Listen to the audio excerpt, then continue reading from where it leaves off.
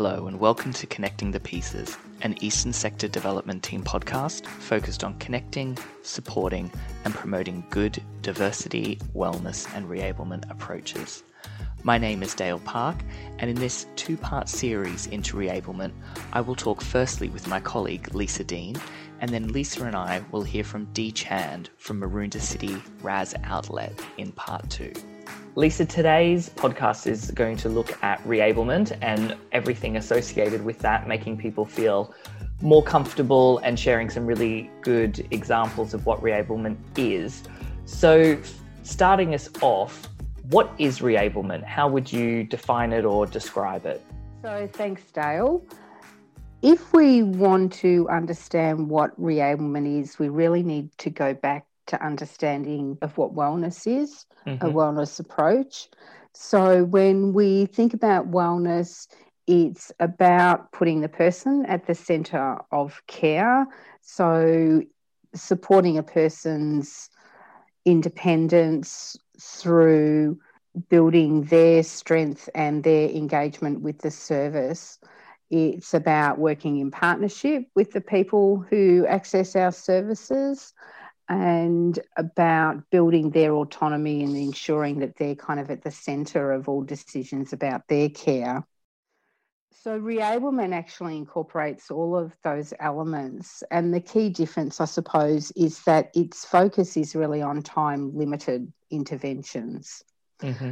And I should probably also say, you know, when we talk about wellness and reablement, we also are talking about considerations around diversity aspects, which I'm sure you'll appreciate.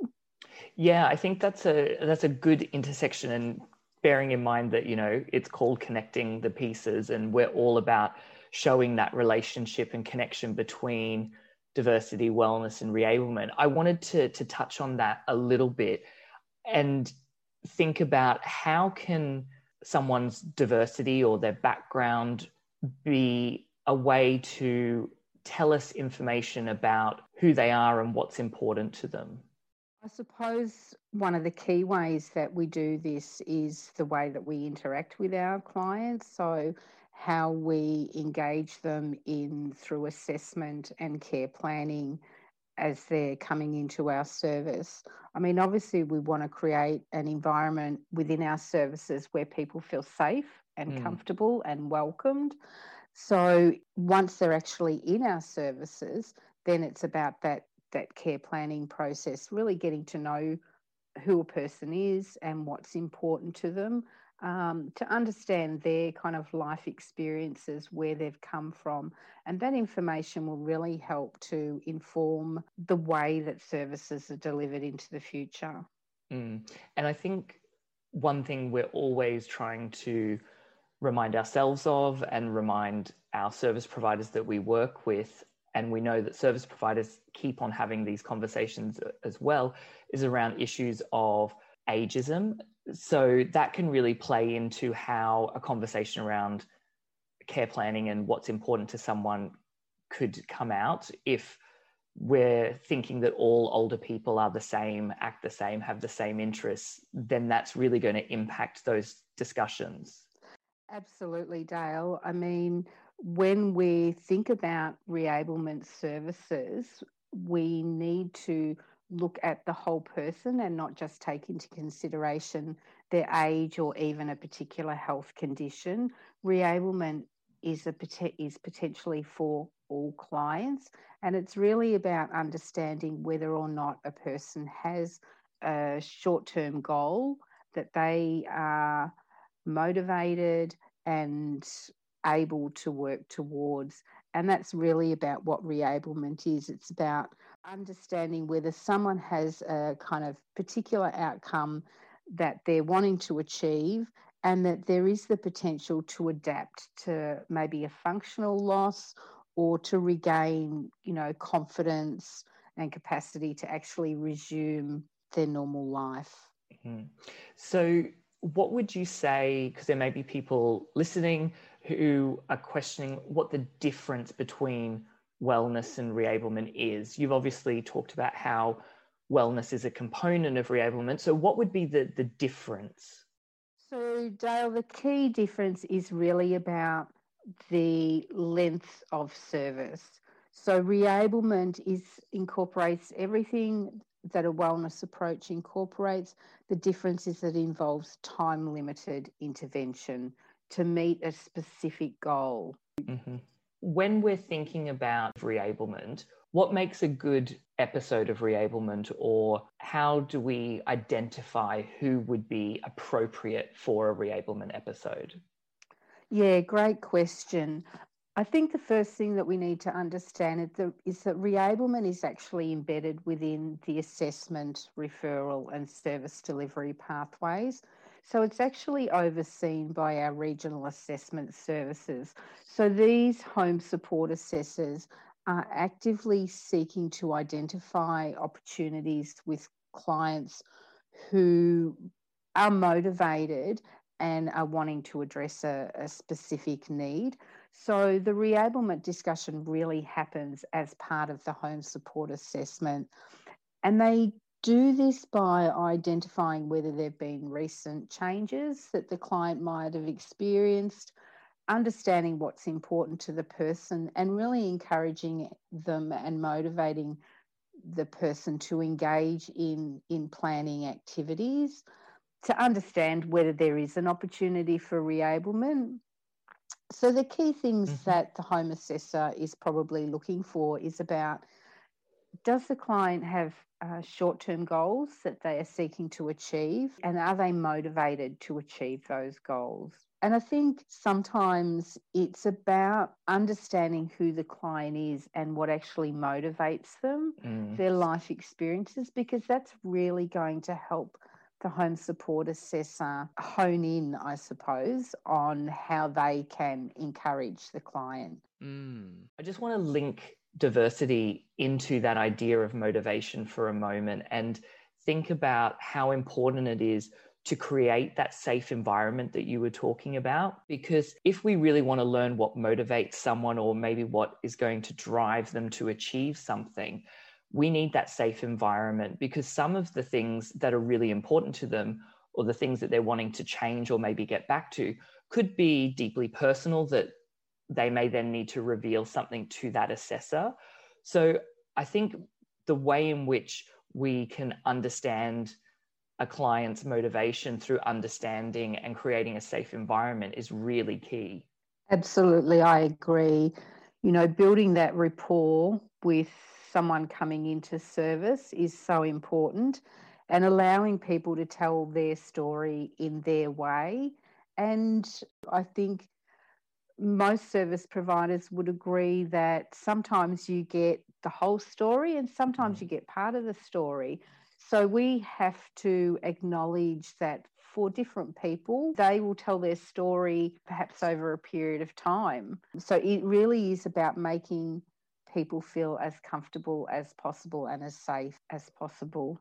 One of the things that I also wanted to touch on and think about in relation to diversity and that idea of motivation and how key that is to reablement is, if we're not considering our clients' diversity, then we may be missing out on what actually motivates them.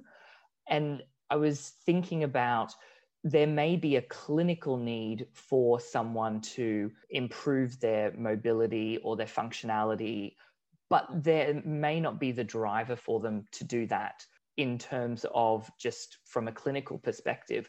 But actually, if it was an Aboriginal elder who was really wanting to get back to country, and you were able to tap into that idea of building up physical fitness, and in order to get back to what you want, we can put these steps in place around allied health, or potentially around an older LGBTI person wanting to connect back with their community. There may be some underlying health issues that they need sorting that they may not be as interested to sort out unless there is that motivation to achieve something that's really important to them. That's so true, Dale. When we think about working with clients to understand what their particular needs are and their goals are, the goals don't necessarily need to relate to service delivery per se.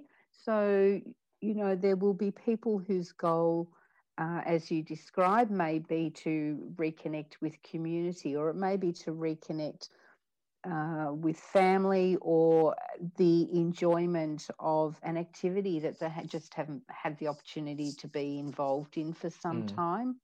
So it really is getting to know who the person is and what's important to them will really help to understand what those short-term reablement goals might look like. And when the home support assessors work with clients, they will generally identify a broad reablement goal with the client, but it's really the responsibility of service providers to take that broad goal and have a chat with the client about what that means for service delivery. So breaking the goal down into realistic and achievable steps.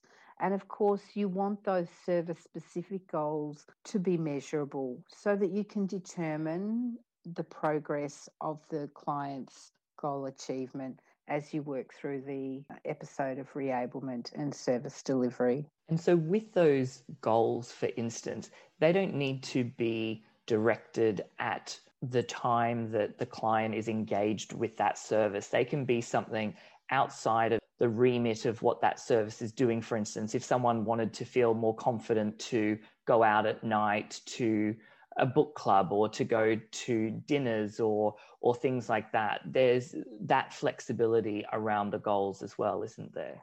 Absolutely, Dale. And I would certainly encourage service providers to work with clients to help them to develop goals that are actually going to be meaningful to them and in their lives. Actually accessing an occupational therapist to access an exercise program, that's actually something that we do. It's an action. It's not necessarily a goal.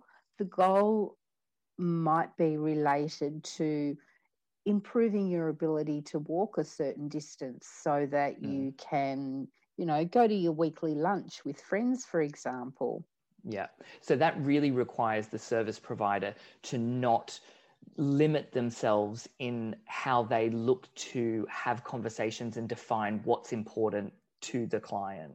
Absolutely. Yes, it's really important. So you mentioned that it's the Regional Assessment Service who identifies clients who are eligible and appropriate for a reablement episode. Are all service providers required to accept referrals for reablement? Great question. Absolutely, yes. It is actually a requirement of the CHSP funding agreements that all service providers accept referrals for episodes of reablement. So service providers should actually ensure that they have processes and systems in place to support time-limited service interventions. And that also includes ensuring that staff are appropriately trained and understand the nature of the time-limited services. Well, it's obviously very good to have that reinforced about the requirement around referrals and acceptance of reablement episodes. I think what a lot of service providers would probably find quite useful is a bit of understanding around how service delivery could look different for clients who are receiving a reablement episode, especially given that time frame that you mentioned earlier is so critical to a reablement episode. Yeah, absolutely. We know that for all clients who access services through the CHSP program, that we should be using an inclusive wellness approach. And that is really about applying the kind of doing with rather than doing for, if you like. But given the nature of a reablement service, in that it is time limited, it's likely that there may require a greater level of flexibility in terms of how the services are delivered. So it might be things around, the hours of service delivery may be different to what you might ordinarily expect. The frequency of contact with the person may look a little bit different. And service delivery for reablement services is likely to be different for each client. And that's really because we want to tailor these services to meet their specific needs and their goals. when a client is referred as a reablement episode, what are the sorts of services that are usually taken up as part of that? So, in terms of services, I suppose what we need to think about is what are the goals of reablement. And so, as a general rule, reablement will predominantly include things like training for a new skill, for example, or, working to regain or maintain an existing skill. But it can also include things like modifications to a person's home or having access to assistive technology or equipment that might help people to be more independent in the home.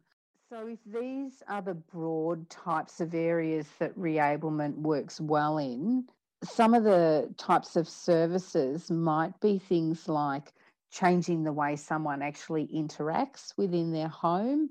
So, looking at things like work and rest routines and joint protection. So, giving people the confidence and skills to be able to manage in their own homes. It might be about the provision of aids and equipment to simplify daily activities. So whether someone's working, in the kitchen, for example, or equipment to support their own self-care, things like long-handled sponges and different gadgets like that. Reablement might also include things around health management, building people's knowledge and capacity to manage their own health. It can also include engaging people in home and centre-based activities, and potentially there could be things like exercise programs or hydrotherapy or physiotherapy, but there is also an opportunity to support reablement in a social support environment.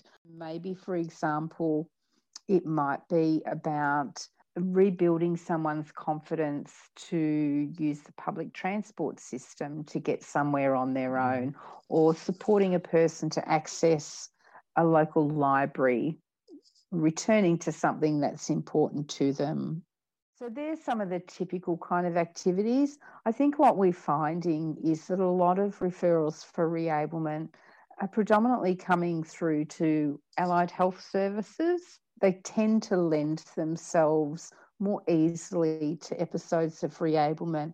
But I would certainly encourage anyone listening out there today to really have a good look at their own services, irrelevant to what service type you deliver, to think about whether there's an opportunity to offer a time-limited intervention as an option for people wanting to access that service. I think that's really interesting. And I know that we've had some other people talk about that type of approach as well, in terms of even if the client maybe isn't a reablement episode as referred from the regional assessment service, if they're in a group-based activity, for instance, there could be something that the group's offering that actually is reablement principled in regards to building capacity, building a new skill. They may still stay in the group for the social aspect, but they've actually improved or enhanced their ability or capacity in a specific area.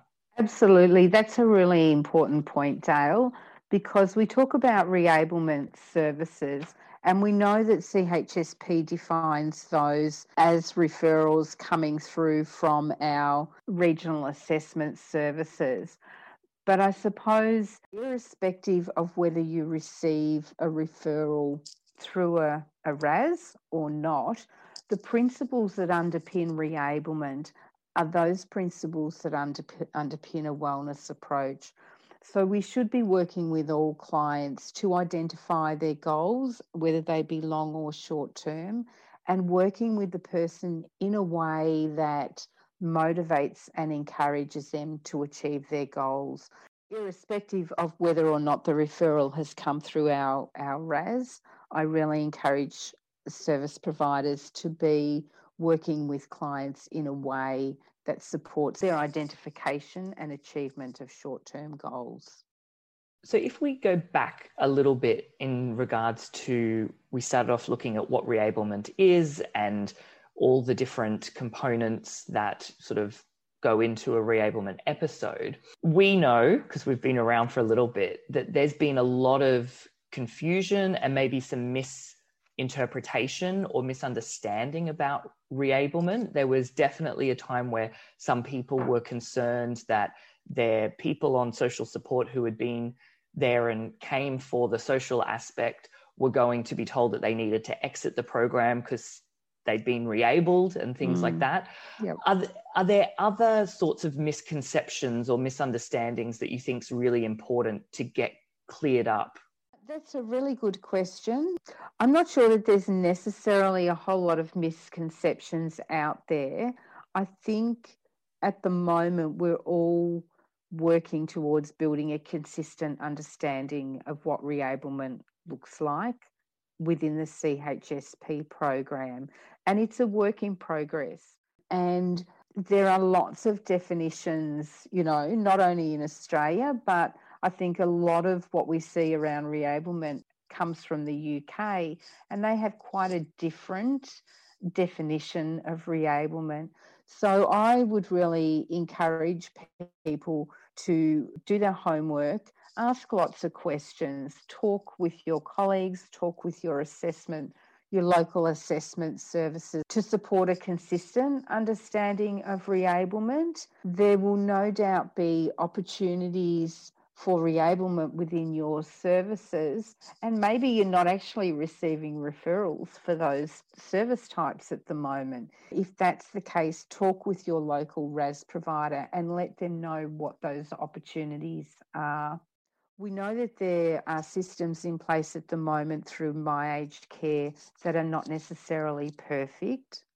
And I think one of the important things that we can all do is to identify what the issues are and work with colleagues, both within our organisations, with other organisations, but most importantly with our assessment services. I think it's really good to hear that, Lisa, and to know that we're continuing to learn about reablement and that it's probably a moving and an evolving environment that we're working in. If you were asked to identify or to kind of highlight what the benefits are for a client who goes through a reablement episode, what would you highlight as the benefits? I think one of the key features about reablement is that it focuses on the client and the client's specific needs. Hopefully, if we've been able to have a good conversation with clients, they're going to recognise the benefits to themselves and how it will impact their life into the future and change their circumstances for the better. And that's, what we want to work towards when we're supporting clients to identify their goals and what they hope to get out of the service. What do they actually want to be different in their lives as a result of accessing this short-term service? I think another key feature as well, and Dale, you touched on this a little bit earlier when you asked about ageism and clients who may or may not be suitable for reablement based on their age. And I think it's important for us all to come into the conversation with an understanding that age is not a barrier. But that also applies for our clients. Sometimes I've heard service providers say, we have clients coming in and, they may have a dodgy shoulder and they say, oh, that's just my age. So it's not just about us as service providers having those preconceived ideas. It's also sometimes our clients. So it's helping them to understand that they actually have the capacity to make improvements themselves. And maybe they don't realise that. And that is part of that discussion about building their confidence to know that they can actually achieve something really positive and benefit from that in many aspects of their lives. That's so true, Lisa. I mean, to think that ageism only has an impact on younger people or people of a middle age is completely false, because it's a societal construct that is happening day in, day out. And people who are older now were younger once before. And we, especially within a Western construct, have a society that values and privileges youth, and therefore the flip side of that means that we tend to undervalue and underestimate what older people can do and are capable of doing, which means that older people can do that themselves. So I really think that's a great message to actually encourage service providers to softly but, and supportively challenge any of those inherent ageist attitudes that clients may have adopted or learned throughout their life. Absolutely. We're very aware that the way in which we understand and respond to reablement is growing and changing and evolving over time. And it's really encouraging to see that there's more focus and peer support being developed in this space. I'm aware that you're part of a community of practice that's been established. Could you tell us a little bit about that and what it's looking to achieve? The CHSP program has established a community of practice on behalf of service providers. It's an online forum that service providers and assessors can join and access training and events, maybe, ask questions and share good practices around wellness and reablement services.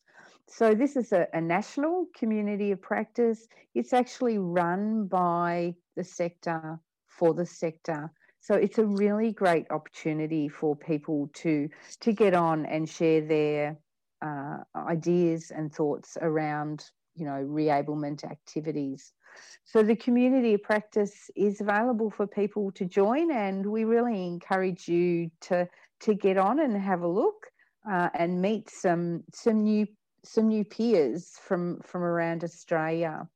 So it's available for you to access via www.more-good-days.com.au. If you Google More Good Days, it should bring up the community of practice for you. I think that's a really good activity that's been developed there. And we know, because we run a community of practice for our Eastern Sector Development colleagues, how valuable they can be, but it really does also require people within that community to share their thoughts and their concerns and their questions and their challenges, as well as their advice and good practice, because that's how we actually learn from each other. And sometimes people don't want to share the things that they don't know for fear of, maybe looking like they don't know what they should, but actually that's how we all really learn. Absolutely, Dale. Yes. And I think, in the short time that it's been running, it's been a really valuable resource. So I encourage people to jump on. Thanks for being with us today, Lisa, to talk us through reablement. In part 2 of our reablement series, we'll be speaking with Dee Chand from Maroondah City RAS Outlet, and Dee will be giving her perspective and experiences of being a RAS assessor and supporting the reablement process. And thank you for listening. This has been Connecting the Pieces, a podcast for the Eastern Sector Development Team. Be sure to subscribe to the podcast and check out our website, esdt.com.au, for other resources and contact information. Connecting the Pieces is recorded on Wurundjeri land. The Eastern Sector Development Team acknowledge Aboriginal and Torres Strait Islander people as the traditional custodians of land and sea throughout Australia and pay respects to elders past, present and emerging. The Eastern Sector Development Team is supported by the Australian Government Department of Health, and although funding has been provided by the Australian Government, the materials and comments made do not necessarily represent the views or the policies of the Australian Government.